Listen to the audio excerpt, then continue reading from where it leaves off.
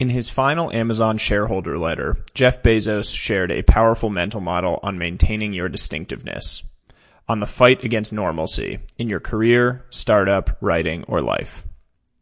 Jeff Bezos founded Amazon in 1994. In 27 years at the helm, he grew it into one of the largest and most influential companies in the world. Today, it is worth almost $1.7 trillion. Each year since its 1997 IPO, Bezos has written an annual letter to Amazon shareholders. In February, Jeff Bezos announced he would step down as CEO.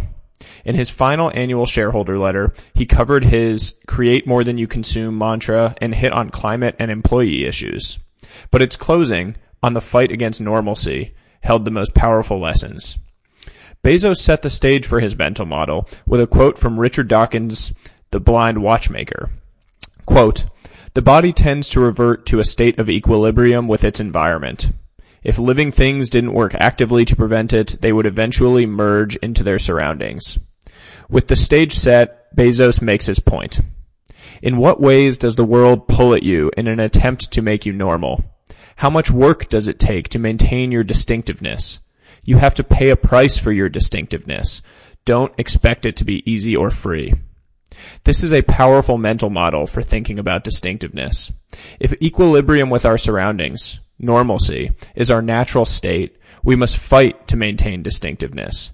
Constantly, relentlessly. Distinctiveness isn't free. You have to pay your dues every day. Once you internalize this framework, you will see it all around you. You will see all of the ways that our systems and institutions are designed to keep you normal. You will start to see how hard it is to be different, the true cost of distinctiveness.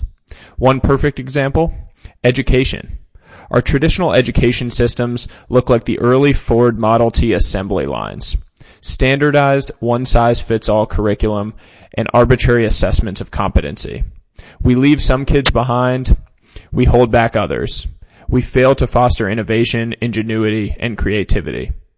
Traditional education systems are designed to maintain equilibrium. Conventional wisdom said it would be too hard to foster creativity at scale. It will be hard, but that's the point. Innovation is coming. Synthesis is building something special, for example. The world wants you to be normal. Our systems and institutions are all designed to make it easy to be normal. Maintaining your distinctiveness is possible, but it will require effort. Painful, constant, relentless effort. But stay the course. You'll find it's worth it.